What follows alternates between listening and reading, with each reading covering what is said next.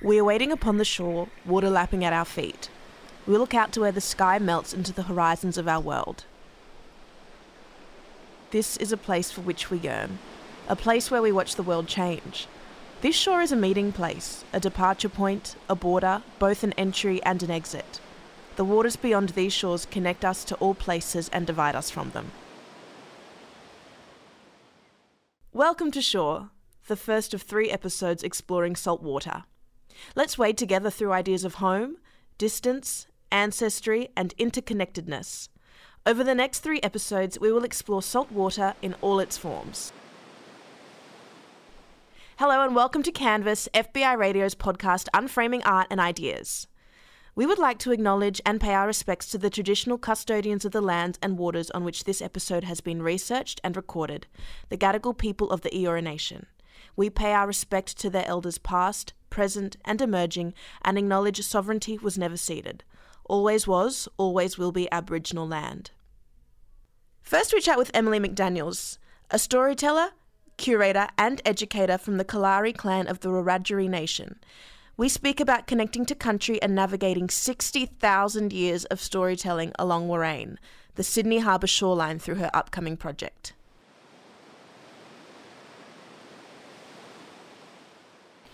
Water as a living entity. It remembers everyone who has ever come in contact with it. It remembers when it raised the sea levels in the last ice age. It remembers the coming of the British in 1788. It remembers Barangaroo rowing through its waters in Anawi. It remembers every ferry, every person. My name is Emily McDaniel. I am a Wiradjuri woman from the Kalari clan, the Lachlan River clan in central New South Wales. I've lived in Liverpool my whole life, Darug country, Gabrogal land, and I've had the pleasure of working on Eora Gadigal country for the last 10 years or more. I'm a storyteller, and that can sometimes mean curating, educating, writing, but whatever it takes to share stories. This isn't the first work you've done around the harbour. Can you tell us a little bit about the work 4,000 Fish? It was a collaboration, a commission from Sydney Festival, and it ended up being a collaboration between myself, Uncle Stephen Russell, Auntie Phyllis Stewart, Lucy Simpson and Lily Madden. And essentially it took its inspiration from a narrative that was recorded by David Collins in the early years of the colony. He recorded that 4,000 fish were taken from the harbour in just one day.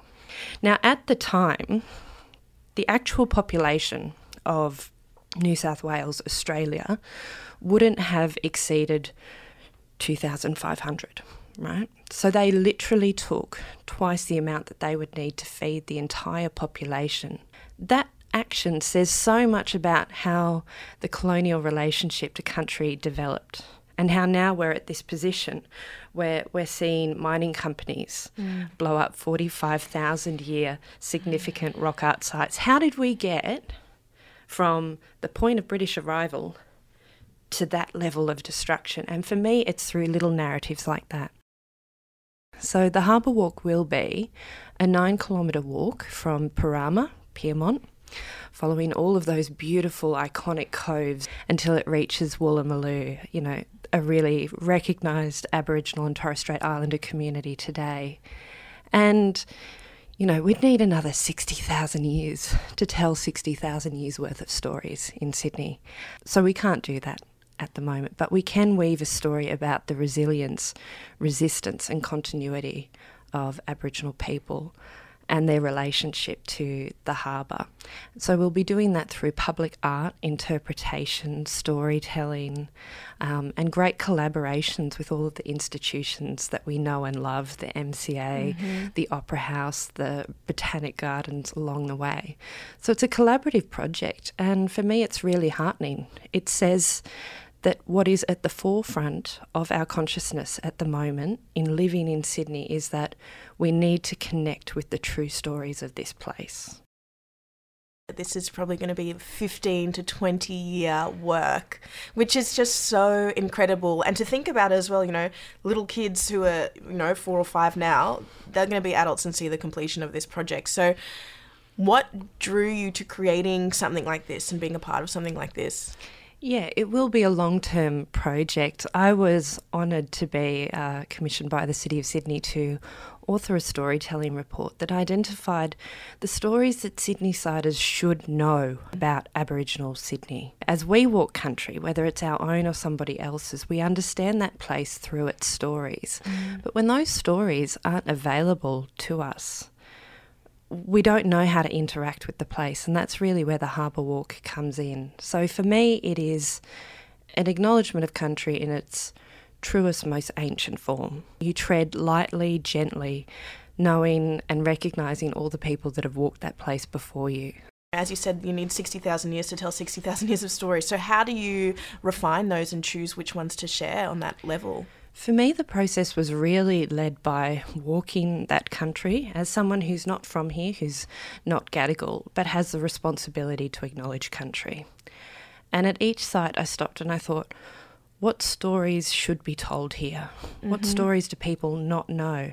Perhaps one of those stories is about Pechegarang, a young Gadigal woman who was the first person to have these beautiful conversations with Lieutenant William Dawes in Gadigal language. And what she effectively did is she gifted her language to the future generations 200 years ahead to be able to revitalise that language and allow it to keep breathing. A significant story.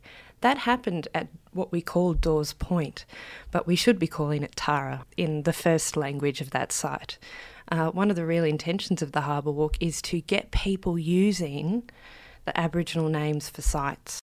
And I think it's really important to look to the past, to look to history. And as an Aboriginal woman, I'm used to wanting to talk about history, but having that conversation shut down real quick because it's assumed to be that it's laying blame, that suddenly I'm blaming you for what has happened in the past. It's not about blame, it's about responsibility.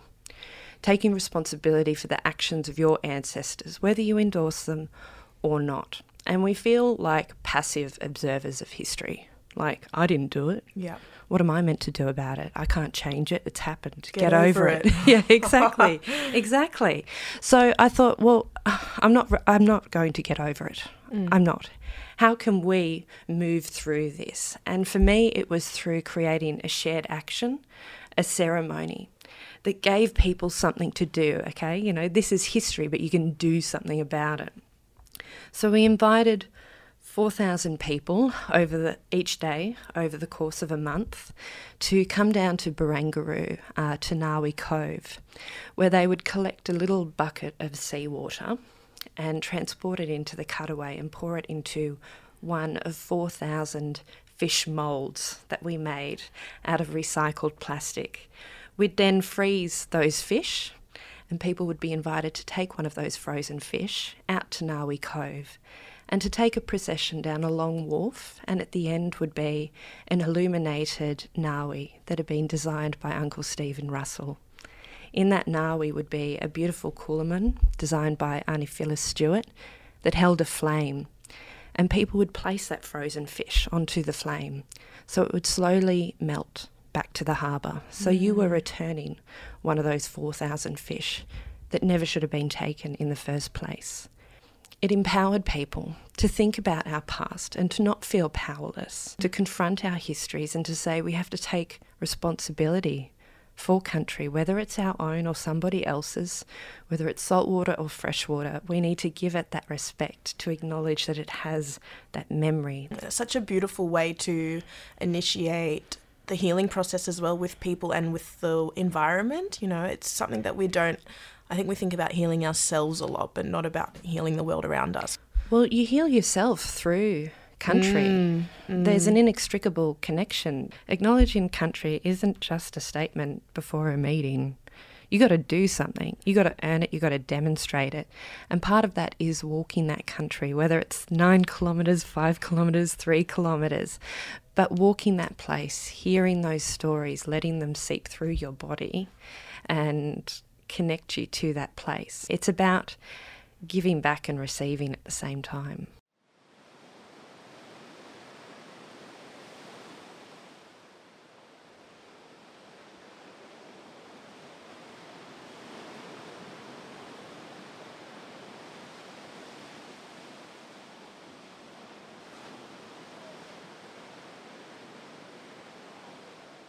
My name is Huda Afshar. I'm a visual artist and educator, and I'm originally from Iran. I've been living and making work in Australia since 2007. Today I'm going to talk about my work Remain, a work that I made on Manus Island in Papua New Guinea in 2018 in close collaboration with Behrouz Boochani, an Iranian Kurdish writer, journalist and artist who was also detained on Manus Island by the Australian government for more than 5 years at the time of making the work. Remain is comprised of two different bodies of work. One is a series of portraits of the men that I worked with, and the other is a 2-channel video installation about the notion of death on the island and the experience of death and the loss of friends and the fear of dying while in incarceration. What can art do in the face of atrocity? What can art do in the moment of crisis, a crisis as such? I was really confused about the relationship between a liberal democratic society and the violence that we were witnessing at the time that was imposed on the bodies of those individuals. On the one hand, I was puzzled about the system and how it can justify such level of brutality, and on the other, I was puzzled about the society's active blindness towards the treatment of the refugees and those who were waiting outside the borders, screaming and crying for help. I just knew that I had to do something about it, especially that I was really getting all the information through the writings of Behrouz Boochani. And really all I knew was that I just have to get in contact with him and see if there's any way that I can help him with that. All my research and past work has been around the notion of, marginality and the different categories of marginality and its relationship to the history of colonization and so on. So I could see a clear connection between the past dark history that the modern Australia is built up on and the way that they use those very similar strategies of suppressing the voices of the refugees and keeping them in the shadows. What was really important to me was to cross these borders and oceans and bring back the images of the real people who were there, the people that the Australian government kept telling the society that they're criminals, terrorists, dangerous people, and portrayed them as demons. The contrast between the horrors of the stories of the detention camps against the backdrop of that paradise-like island and the beautiful waters was something that I found most disturbing. Definitely in contrast with the society's idea of a prison, but that's basically an ideal holiday destination. But the fact that they were calling it a green hell was reflecting the level of psychological trauma. The question for me was that what does it take for someone to hate the color green? What does it take for someone to hate water, the beautiful ocean that is in front of them?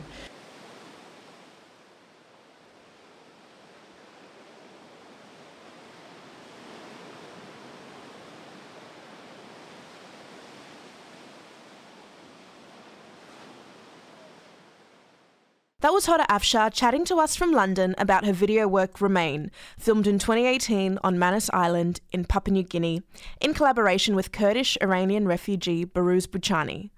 Something that really resonated was this question: what can art do? and the power of artists and image makers to use their space and creativity to make visible the hidden and to reveal, in Hodda's case, the stories of the stateless men that have remained on the island following the closure of the infamous immigration detention centre. Next, we speak about coastlines awash with histories. Australian Balinese artist and researcher Layla Stevens joined us to discuss her artwork, Their Sea is Always Hungry, a layered video work that's part feminist surf film, past ghost story. Ocean imagery has always run really strong in my work, and part of that is just because I really like being able to document that space. And can you tell us a bit about your work, Their Sea is Always Hungry, the video work? It was a video that I made in 2018. It kind of explores through a series of landscapes the trace of 1965 to 66 anti-communist killings that happened in Bali and across Indonesia. So it's really looking at this kind of latent history that's embedded in the landscape there, and particularly focusing on these series of coastlines. The work itself, it's guided through this narration between two voices that go back and forth, and they're two women, one who's older and one who's younger. Yeah, these two voices kind of create this questioning narrative or dialogue around 1965 and how it's to be remembered today. It's still not officially recognised in history books in Indonesia, so there's still this kind of politicised amnesia around it. So this was an event that, you know, they say up to 80,000 Balinese were killed, and then up to 1 million across Indonesia itself. And the there in the title, who is that referring to? Oh, it's a line that's actually lifted from Wallace's Malay archipelago. Oh, so wow. I don't know if you're familiar, Yeah. but it's in natural history, it's quite a significant text because Wallace was sort of on the coattails of Darwin, or trying to come up with his own theory of evolution, and he mapped this, what's now called the Wallace Line, that divides the flora and fauna of the world, and the line runs through, it divides Bali from Lombok. Text actually reads more like a travel narrative rather than a scientific text. So he arrives in Bali, and it's a really choppy and sort of rough ride to get there on the boat.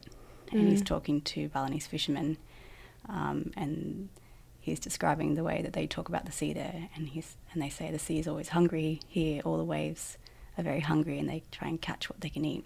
So it's talking about one of the deepest straits in the world between Bali and Lombok. Engaging with the history, I knew that I was going to be more moving into this kind of representative space of exploring how that memory is kind of embedded in the landscape, and I guess drawing from my previous practice around the moving image and photography.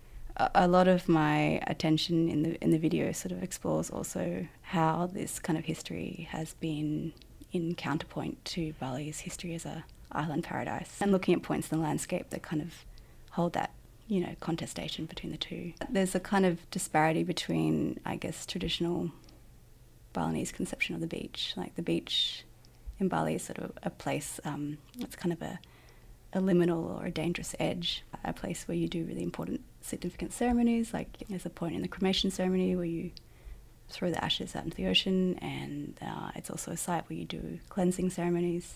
But it's not a place of leisure or pleasure traditionally. I mean, now it is, of course. So I think that sort of shift in signification through Western tourism is really fascinating, and so it also shifts the value and the status of it. Before kind of these, I call it the kind of surf tourism of the 1970s, before that happened, the coastlines along the southern Bali was really just a series of poor fishing villages, and they weren't in a place of power, or and now that's been significantly remapped through tourism, and now these are incredible sites of value and places of tourist capital. So I just think it's really interesting how that came about, and really shift how you think of the beach in Bali. And so quickly too, really, when you think about it in a timeline, like... Yeah. Grew so quickly, so huge, Yeah. Absolutely, yeah. But it's, both understandings of the beach are happening simultaneously.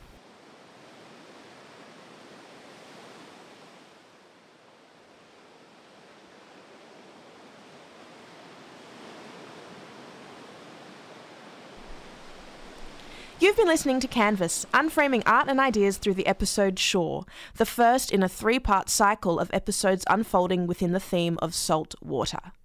You can listen back to past episodes and subscribe for more on Apple Podcasts and Spotify, and connect with us via our Instagram at Canvas_FBI94.5. Tag us! Canvas is brought to you by myself, Aisha Ash, researchers Eleanor Zarowski and Jazz Money, audio editor and producer Kanika Kopolani, digital coordinator Isabella Sanassi, and executive producer Anna May Kirk. The textural jingle bookending our episodes is by artist and musician Jackie DeLacy. Thank you to all the artists that have contributed art and ideas to this episode, both in and outside of the podcast. We are releasing lots of supporting info around each episode, including resources, extended interviews, and more, so head to fbiradio.com/canvas to dive in.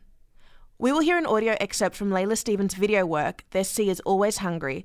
This work is in Bahasa and is subtitled in English, which says, "This is a line in the sea, where waters from 2 oceans meet, that flow deep and fast, creating hungry waves that eat up everything they can catch. This movement of water flows as a boundary between 2 islands, a geological rift, that separates the flora and fauna of this earth."